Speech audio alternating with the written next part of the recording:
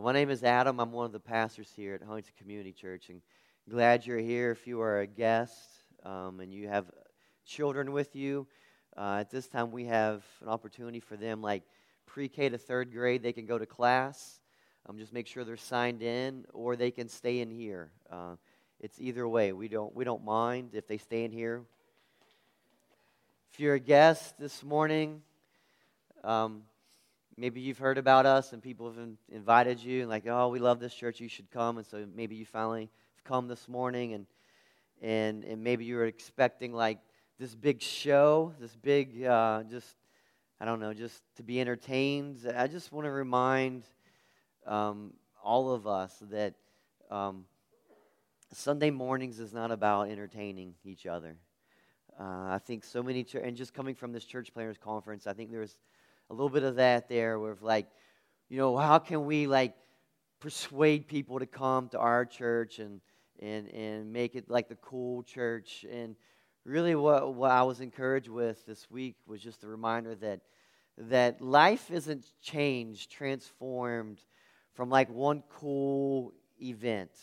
You know what I mean? Like we could spend all of our energy on Sunday morning and making it the coolest, whatever the coolest way, whatever that is, how we would define it. And in this room, we would define that completely differently. Some of you, like, cool would be like smoke machines and lights.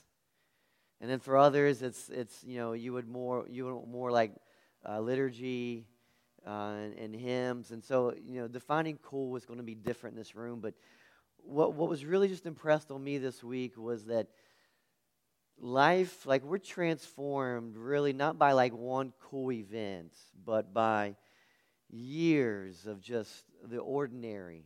You realize that? Like just coming together every week, and just encouraging one another. That's how life really is. Like I think sometimes we're always seeking for that, like that mountaintop experience, but really life is mainly lived in between the mountain and the valleys.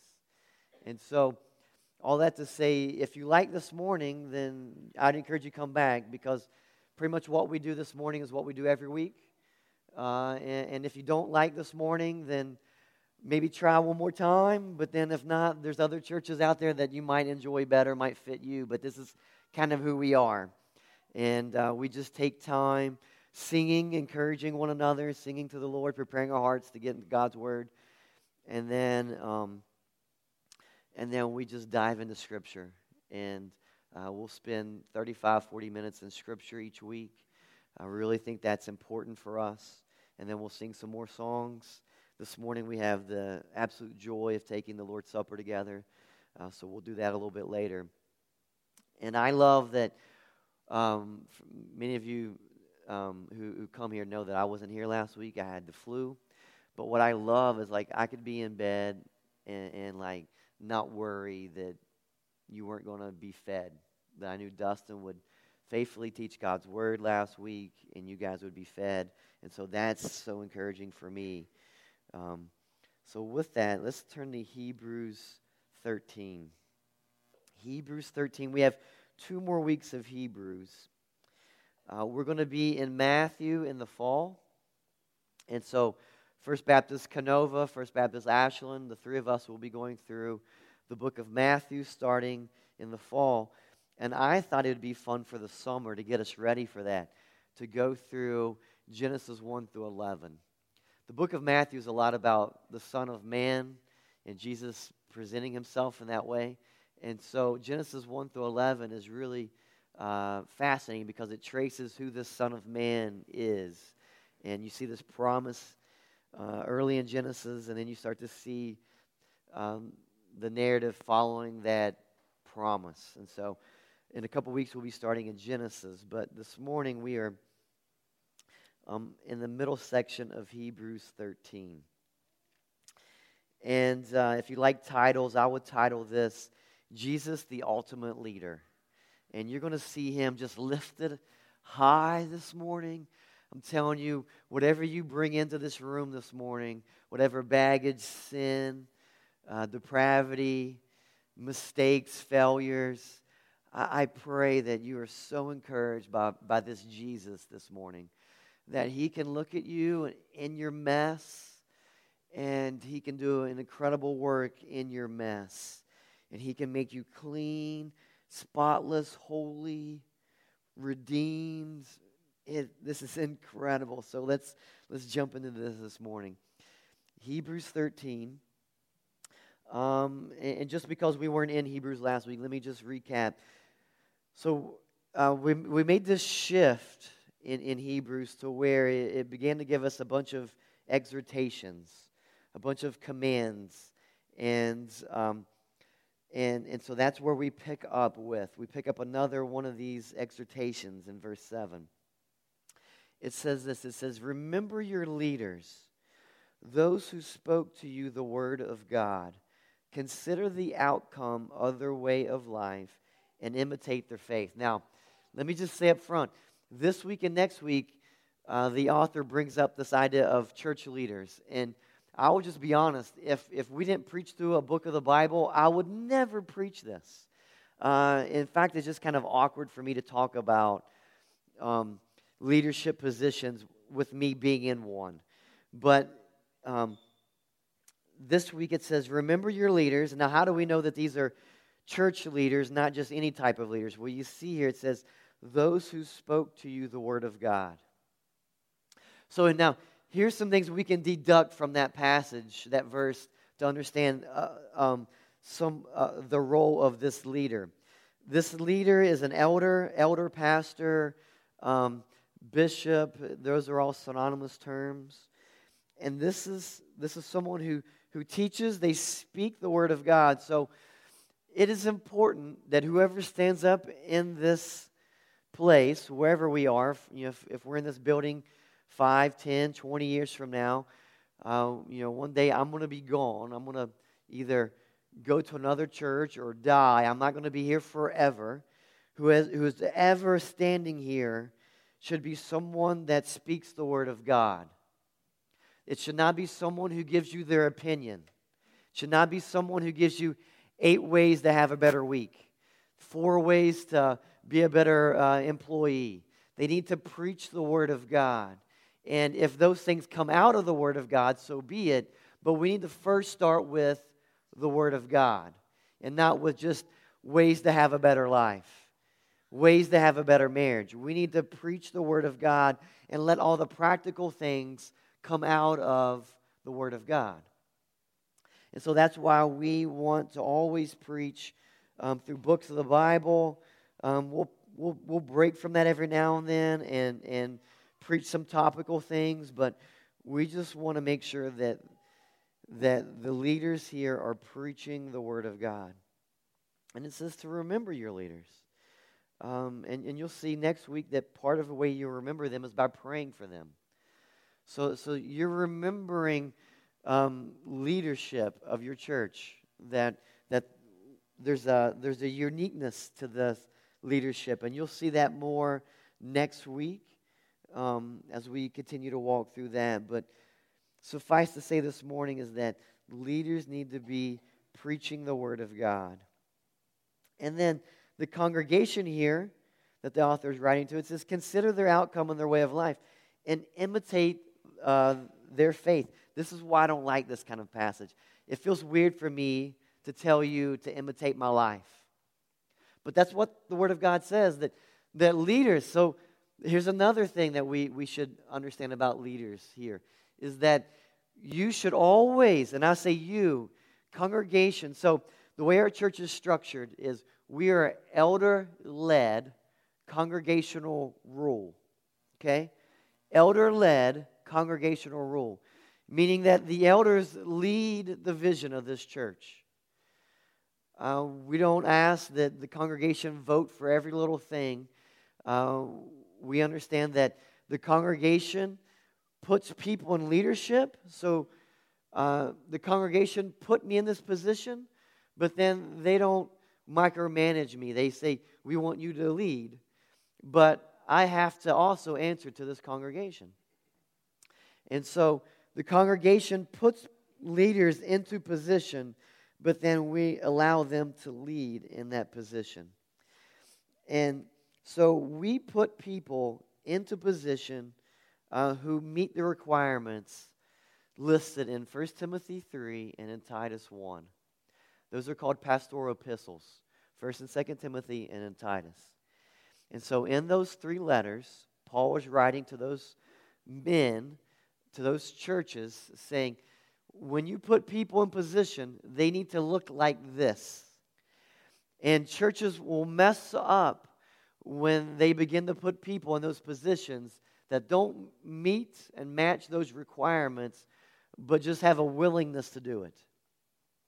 When someone says, hey, I'm willing to serve in that role, that's great. We love your desire, but we got to make sure that your life, your character matches what Scripture says. That it's not just about your willingness. It's about a way of living. And so you guys saw something in me that apparently I match those requirements, that Bruce Mosser, Joe Dorsey meets the requirements of elders, and we have several deacons and deaconesses that meet those requirements listed in 1 Timothy chapter 3. And so that's the people that it's talking about here. Remember your leaders, those who spoke to you the word of God. Consider the outcome of their way of life and imitate their faith.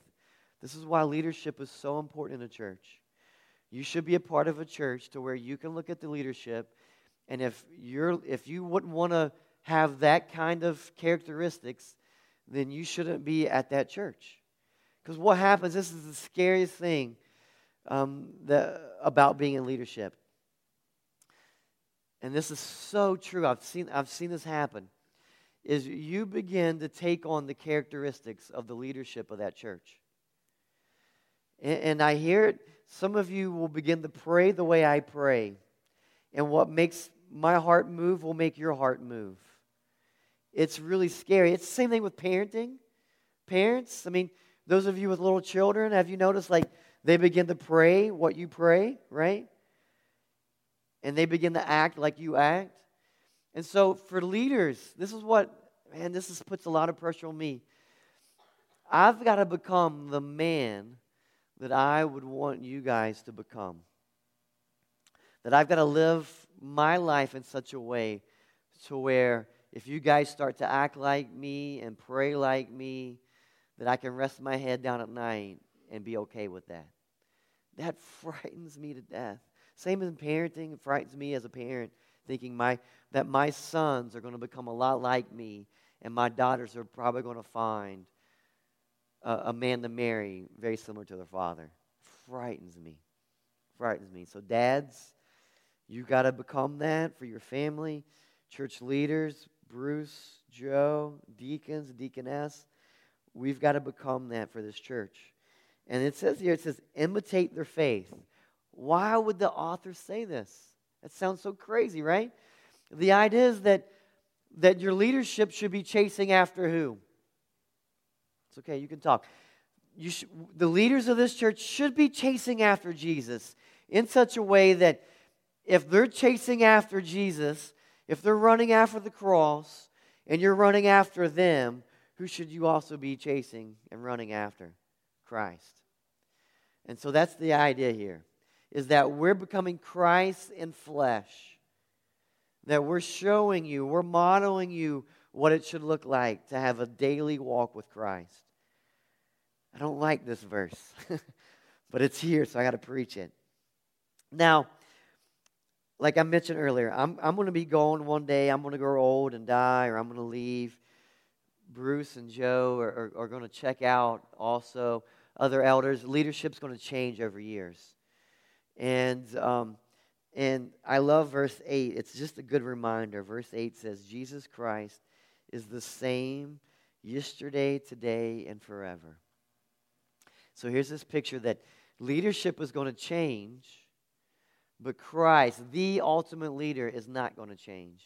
He should always be the one who leadership is chasing after, that we are looking after, going, how can we be more like Jesus? And so as long as the congregation continues to put people in leadership that meets 1 Timothy 3 and Titus, and let me just tell you, we worked really hard to have a church that puts people in leadership who should be there, that meets those biblical qualifications.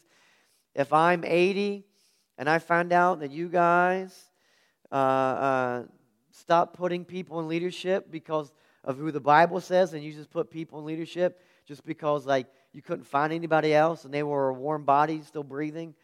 I'm going to be so upset. I'm going to get up out of that hospital bed or wherever I am or roll over in my grave.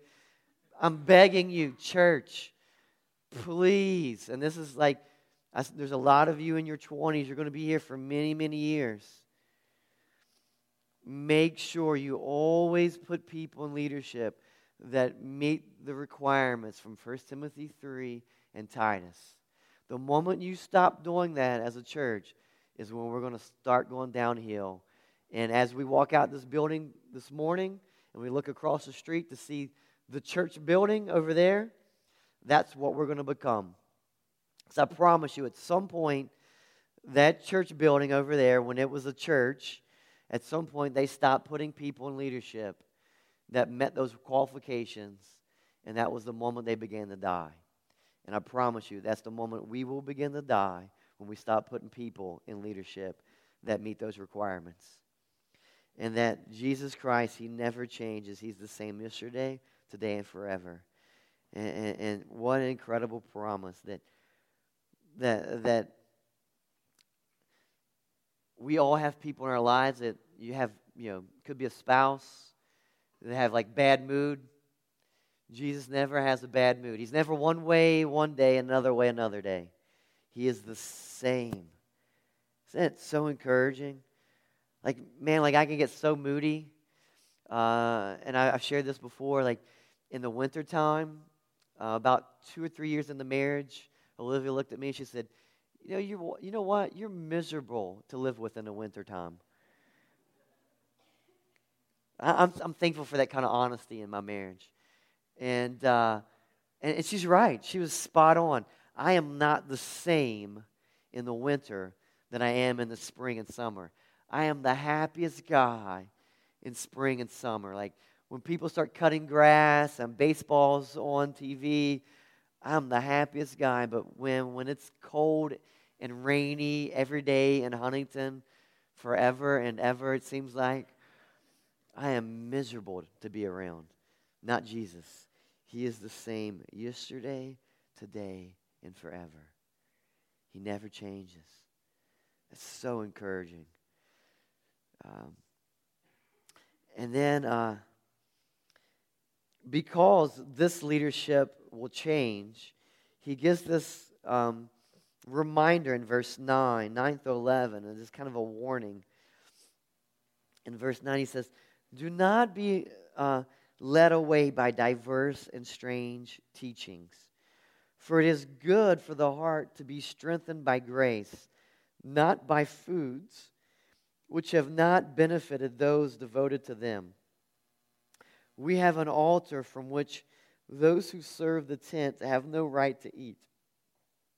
For the bodies of those animals whose blood is brought into the holy places by the high priest as a sacrifice for sin are burned outside the camp." All right, now let's just unpack this, because this is why Hebrews is such a confusing book.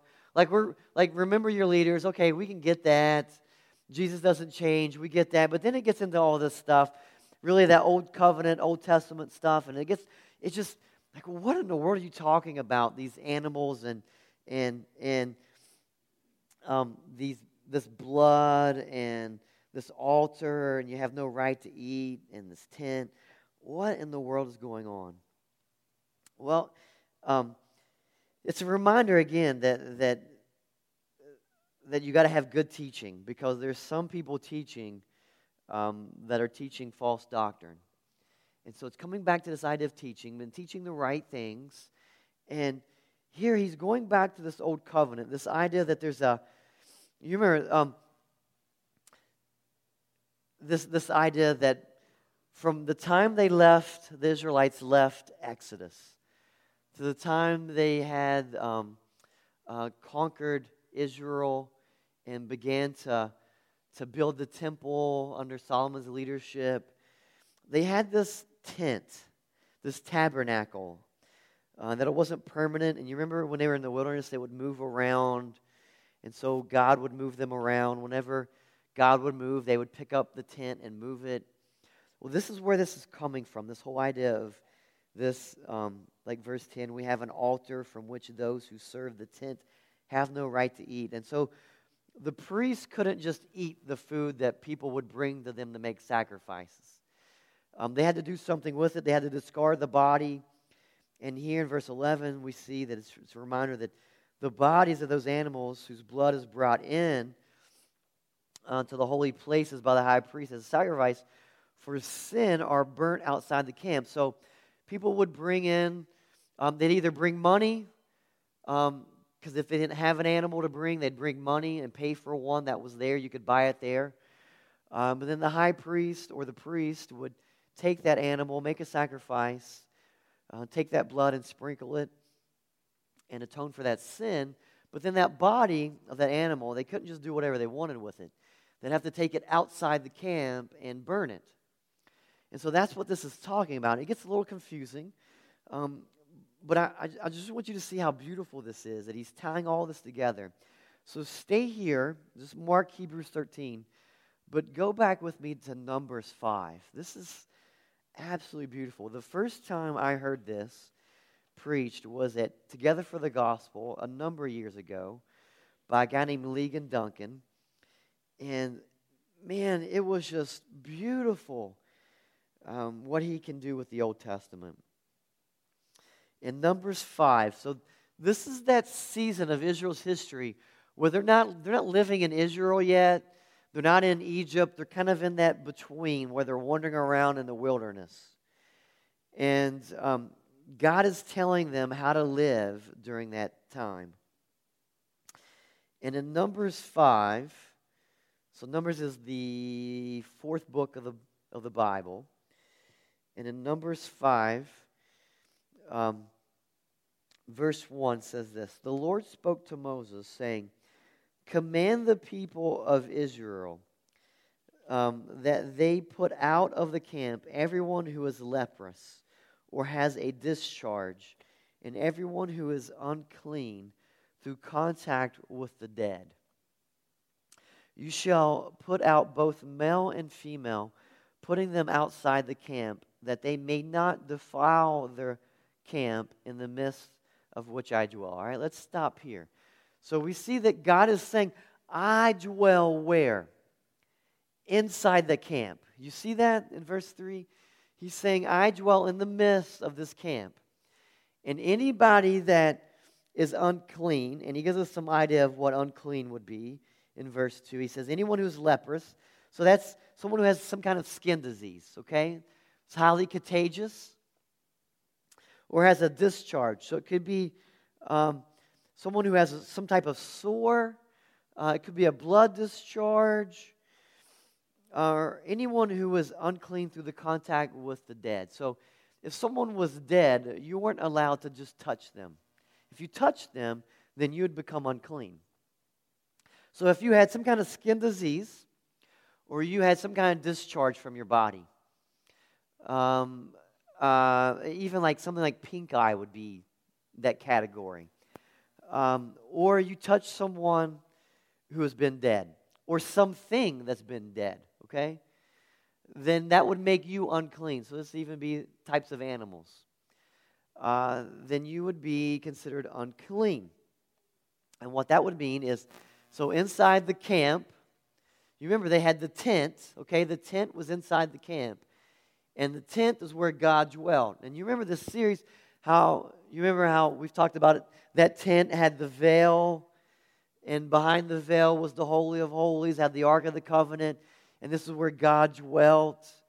And the farther you got from that veil, the farther you were from the presence of God. And so outside the tent, you had the camp. So this would be, think of like city, okay? And then if you were unclean, you had to go outside of the camp. You couldn't be inside the camp because you were unclean. Now think about that. You're a faithful Jew. You've been obedient to God. And maybe you touched a child. It was your son or daughter is not feeling well. They had something wrong with them. They came in contact with someone they were playing with, and now you touch your child, and now you're unclean. You have some kind of discharge, and you'd become unclean. You would have to go outside the camp. You couldn't stay inside. You were unclean. And this sounds so strange. Like you've been so obedient, but yet because of you come in contact, just by chance, you've developed something, and now you become unclean. You've got to leave the presence of God. And you're outside. Verse 4 says, "And the people of Israel did so, and put them outside the camp, as the Lord said to Moses, so the people of Israel did." Now, this may seem harsh, but you see God's heart in this, that He's very much a father in this. He's pastoral in this.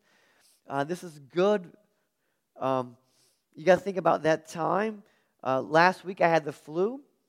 And just by the way, Jay has moved up on the deacon of the year list. Jay took me to the ER last week, Matt. Did you know that? Matt, have you taken any of your people to the ER yet this year? Jay Lacani took me to the ER, and it was like walking in with a celebrity, let me just tell you. So I walked in with Jay, just went right back. It was amazing. They have a separate door for doctors, apparently. You just walked right back. I didn't have to wait or anything. And they gave me this magical stuff called Tamiflu. Now think about this generation. They're in the wilderness. There's no Tamiflu. There's no Med Express. And so to put people outside the camp is it's practical. It's like when I came home, Olivia quarantined me to my bedroom. I wasn't allowed to come downstairs. And it was too late. I'd already contaminated everything. Xavier got the flu, then Karis got the flu, but we're better, right? We're up, but you probably don't want to hug us, right?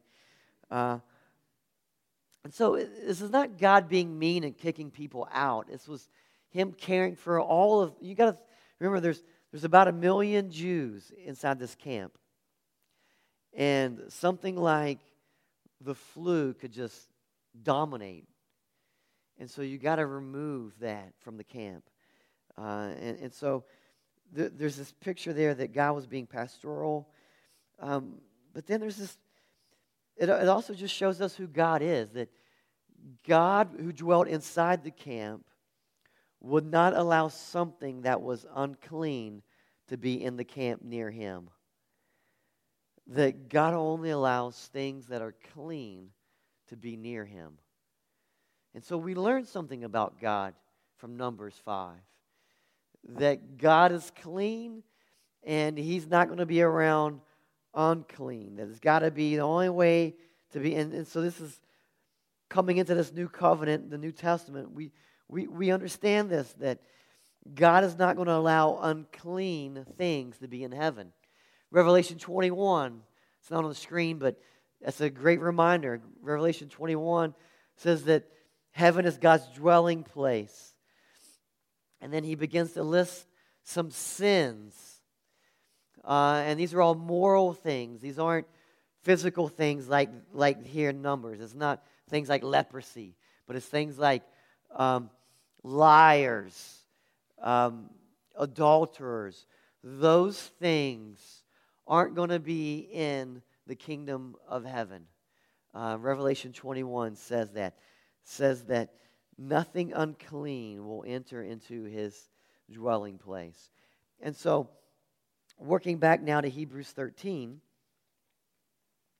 we have this section that talks about that there's this altar for those from those who serve the tent have no right to eat, for the body of those animals whose blood is brought into the holy place by the high priest as a sacrifice for the sin are burned outside the camp. And so you see that back on the screen, Hebrews 13, 9 through 11. How does he tie all this together? This is so beautiful. Look at this. Hebrews 13, 12. says, so Jesus also suffered outside the gate in order to sanctify the people through his own blood. And so here's this picture that Jesus suffered where? Outside the gate in order to sanctify, to make clean. That's what sanctify means, to make clean. Jesus suffered outside the gate in order to sanctify the people through his own blood. You don't seem fascinated by this. What does this mean? What this is saying is that here comes Jesus along. He leaves heaven. He's clean.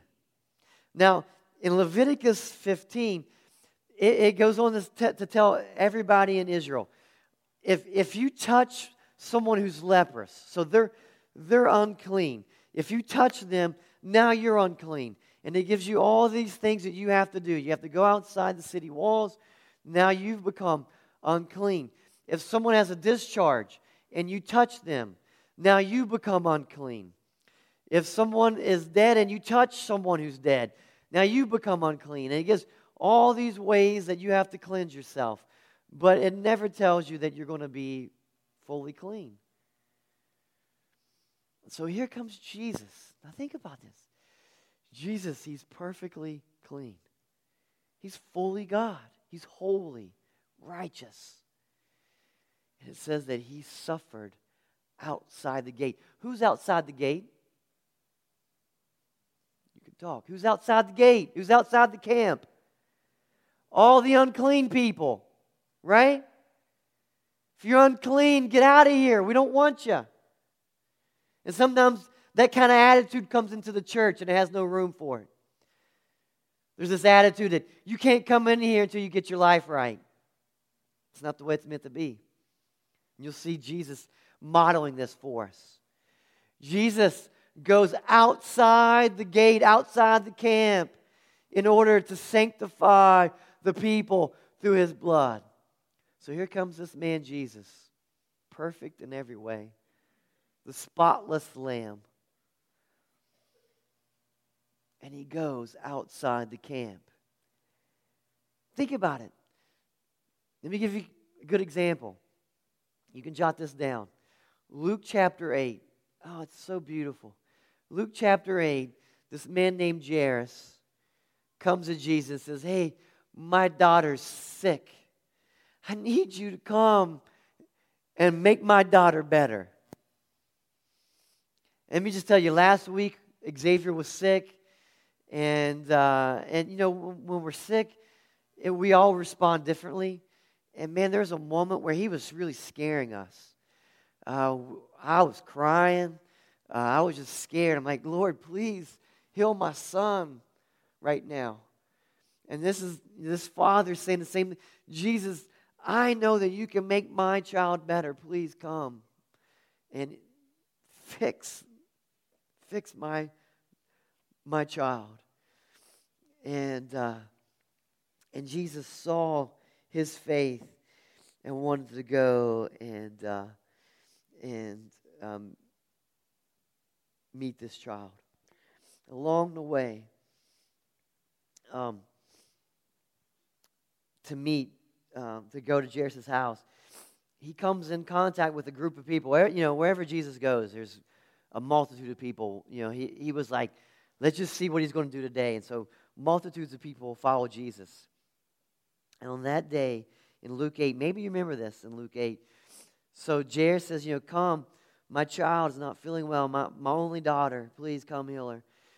And then along the way to Jairus' house, there's this crowd. And this lady who has a discharge, and she had a discharge for 12 years, Scripture says in Luke 8. For 12 years, she had spent all of her money on physicians, and she could not figure out how to stop this discharge. So this lady was what? She was unclean. And she sees Jesus, and she's like, this is my chance. And she comes up, and she touches. Now remember, there's a multitude of people around Jesus. and she touches Jesus. And Jesus perceives that power had come out of him and that someone had touched him. And he says, "Who touched me?" And she says, "Master, it was me. I touched you." And this is what's incredible. In the Old Testament, Leviticus, if someone touched someone who had a discharge, they would become unclean. But here, Jesus is touched by this lady who was unclean, and yet that's not what happens. He who was clean was touched by the woman who was unclean, but yet the woman who was unclean becomes clean. And he who was clean remains clean. This is incredible that Jesus is going outside the gate. And he's being touched by this lady who's been bleeding for 12 years and can't figure out what in the world's going on, or some type of discharge. And yet, she's miraculously healed. So then, you just marvel at that Jesus is somehow above the law, that doesn't impact him. He's not unclean. And then he continues on his journey, and he comes to the house in verse 51. And when he gets there, there's other people already there, and they're weeping because she was already, they said that she's dead. And he says, "Do not weep, for she is not dead." And they just began to laugh at him in verse 53 because they knew that she was dead. Okay? You remember back in Numbers 5, if something's dead and you touch it, you become unclean. So look, I love what Jesus, and he doesn't do this every time. There's sometimes where he's not even in the same location and he raises people back to life. But I love in this time, in how Luke records this, that verse 54, "But taking her by the hand." So the moment, now Jesus knew the Old Testament. He knew that touching this little girl who's dead would make him unclean. But he knows that it doesn't work that way for him. He picks her, he grabs her hand, and he says, "Child, arise." And her spirit returned, and she got up at once, and he directed that something should be given her to eat. And her parents were amazed, but he charged them not to tell no one what had happened. So, in light of that, Hebrews 13, so Jesus also suffered outside the gate in order to sanctify the people through his own blood. This is absolutely beautiful for us. That Jesus can touch the unclean, and the unclean does not make him unclean, but he can make the unclean clean. This is so practical for us. This is missional for us. Look at verse 13.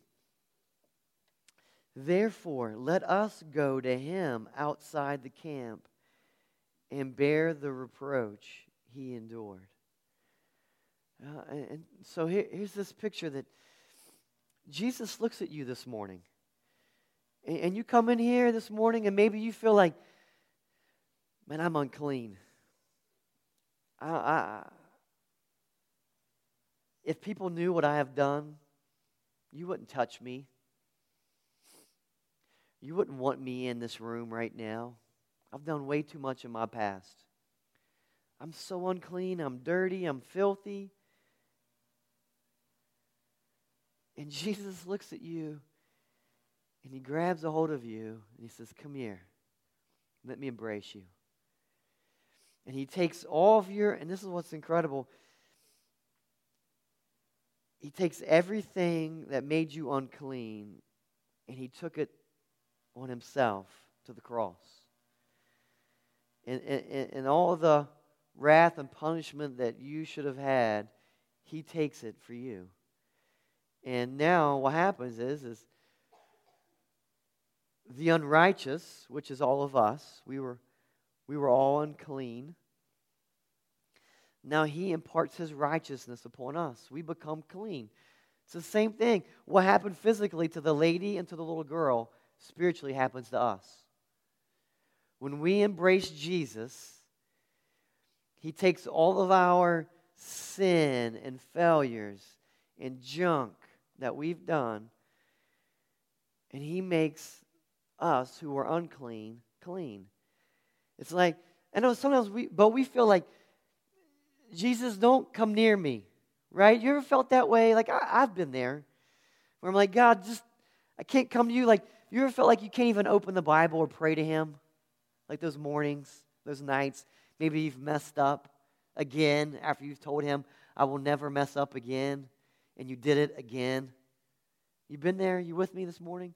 And you just feel like, I just can't come to Him because I'm so filthy. And He goes, man, look, I'm outside the walls with you. It's not about you getting your life right and getting clean so that you can come back inside the camp. It's let me come outside the camp with you. Let me come out there where it's messy. That's where Jesus meets you in your life, where it's messy. He doesn't require you to get all holy and righteous and clean so you can come back in the camp and pretend like everything's good, right? He goes out to your mess. That's where Christ meets you.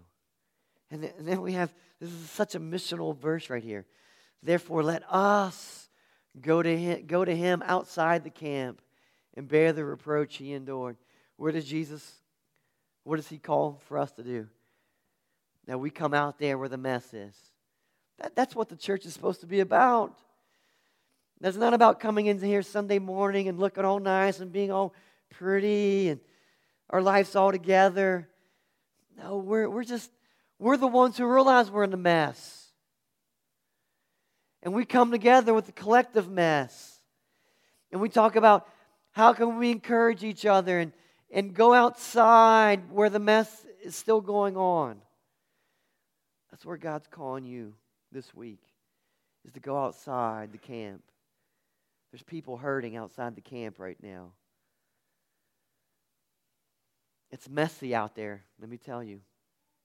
When we were all there, maybe some of you are still outside. It's not easy, but we're called to engage the city. We're called to go out in this mess. Where do you work, live, and play? Where do you work? That's where God's calling you right now. He's calling you to go out and suffer. There's people that you work with that may drive you crazy. God's put you in their life. Where do you live? Your neighborhood needs you. There's a neighbor right now that have no clue of this message, this gospel message, that Christ came outside the city walls and suffered. God put you in your neighborhood. Who's the last person from your street you've had over to your house? Where do you play? What are the things you love to do? For me, it's baseball. Right now, and that's where most evenings are at the baseball field. There's a group of us that have just looked at Little League and said, we're going to be missional there. That's where we just love. Our kids are in that season, and so that's where we're going to just invest in. We're going to get dirty. There's a kid in that room right now that's here this morning because we've engaged in Little League baseball. There's no other reason he'd be here this morning, but he's on our baseball team. And Jamie and Crystal they've gone by, they're picking him up, and they'll take him home today. They've brought him over to their house and just loved on him and his cousin. He is only here because the Berries are missional, and they've gone outside the city walls. And his home life is probably not perfect, like most of ours aren't perfect, but it's redeemable, and God has a plan for that little boy's life. Where do you play? What do you love to do? And how can you be missional? That's what God's calling us. He's calling us to be missional. We did not start this church in Huntington as an endpoint to get a building. It was not like we're going to start a church and when we get a building, we've kind of arrived. Now we're a church. That's ridiculous. This building is just training, a place to do training, to encourage each other, to use, to equip so that we can go out and reach the city, to push back the darkness that's here. And it's going to be ordinary men and women like us that God is going to use to impact this city. Let's keep going, verse 14. This is why we can,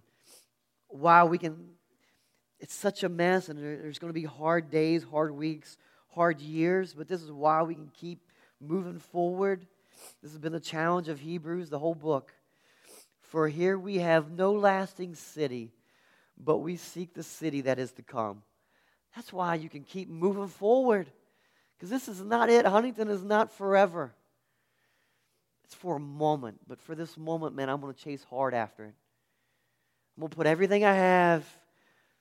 I really want to finish this race exhausted, because I know one day I'm going to be renewed, and there's something better waiting for me. There's another city that is to come. Through him, then, let us continually offer up a sacrifice of praise to God. That is the fruit of lips that acknowledges his name. Do not neglect to do good and to share what you have, for such sacrifices are pleasing to God. We are called to share what God has given us. And I think that is financially. I think that is spiritually, how you're gifted. It's not right for us to keep our gifts to ourselves. We are called to use our gifts for others. That's why they're always linked in the New Testament with a one another statement, because they're meant to be used. And if you just come on Sunday morning and you don't do anything to further the purpose of this church, but you call this your church, shame on you. Shame on you. You're a spectator. God's calling you to be engaged, to use your gifts to further the purposes of this church and this city. But my concern is many of you just come Sunday morning and you're like, check a box, I'm good. I did that thing. God's saying, man, there's so much more. You're missing out on this incredible journey of how you can be like Jesus. How you can get your hands messy. Man, I love going to Spring Hill on Fridays. And at Carnival, that was so much fun. And I got in the dunk booth, and those fourth graders just wore me out. I went from having the flu to having pneumonia. That water was freezing. But I just watched those kids just light up when we're there. Man, and that's just one part of Huntington.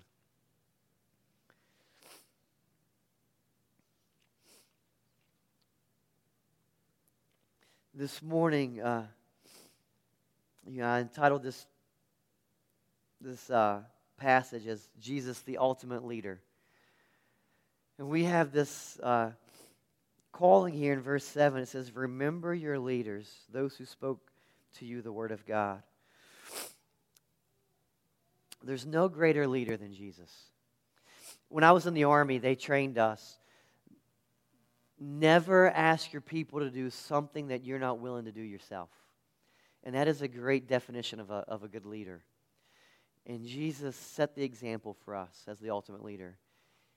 He left something very comfortable, something very convenient, and he put the interests of others before his own interests. And this morning we have an opportunity to remember the greatest leader that's ever walked this earth. And so the first Sunday of the month, we do something called the Lord's Supper. And it's something that Jesus commanded his disciples to do. He said, every time you guys meet together, I want you to remember me. Remember me. Remember what I've done for you. That I'm going to go to the cross, and my body is going to be broken for you. And my blood is going to be shed for the forgiveness of your sins. And so he told them, he said, take this bread and eat of it, and take this cup and drink. And it'll be a reminder. At that point, it was what I was going to do for you. But he was telling them, he was establishing this idea of the Lord's Supper, that we're 2,000 years later almost. And the church is still practicing this element. And we're still remembering what He's done for us. And so this morning, you have an opportunity to remember your leader, the ultimate leader, Jesus Christ, who came outside the camp to get you. He was on a rescue mission. And He wasn't looking for all the people who were clean. He was looking for all of the dirty people, all the filthy people. In case you didn't know, that was all of us. And He came and rescued us. And so this morning we have a chance to remember Him. And so for us, if you're a guest this morning, if you are a Christian, you've been baptized, you trust Him, you know that you're going to be in heaven, then we invite you to be a part of this.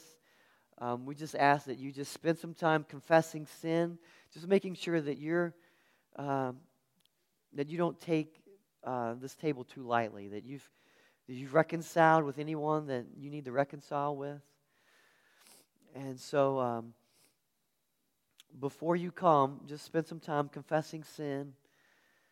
Then whenever you're ready, you come and there's 2 stations, so there'll be 2 lines.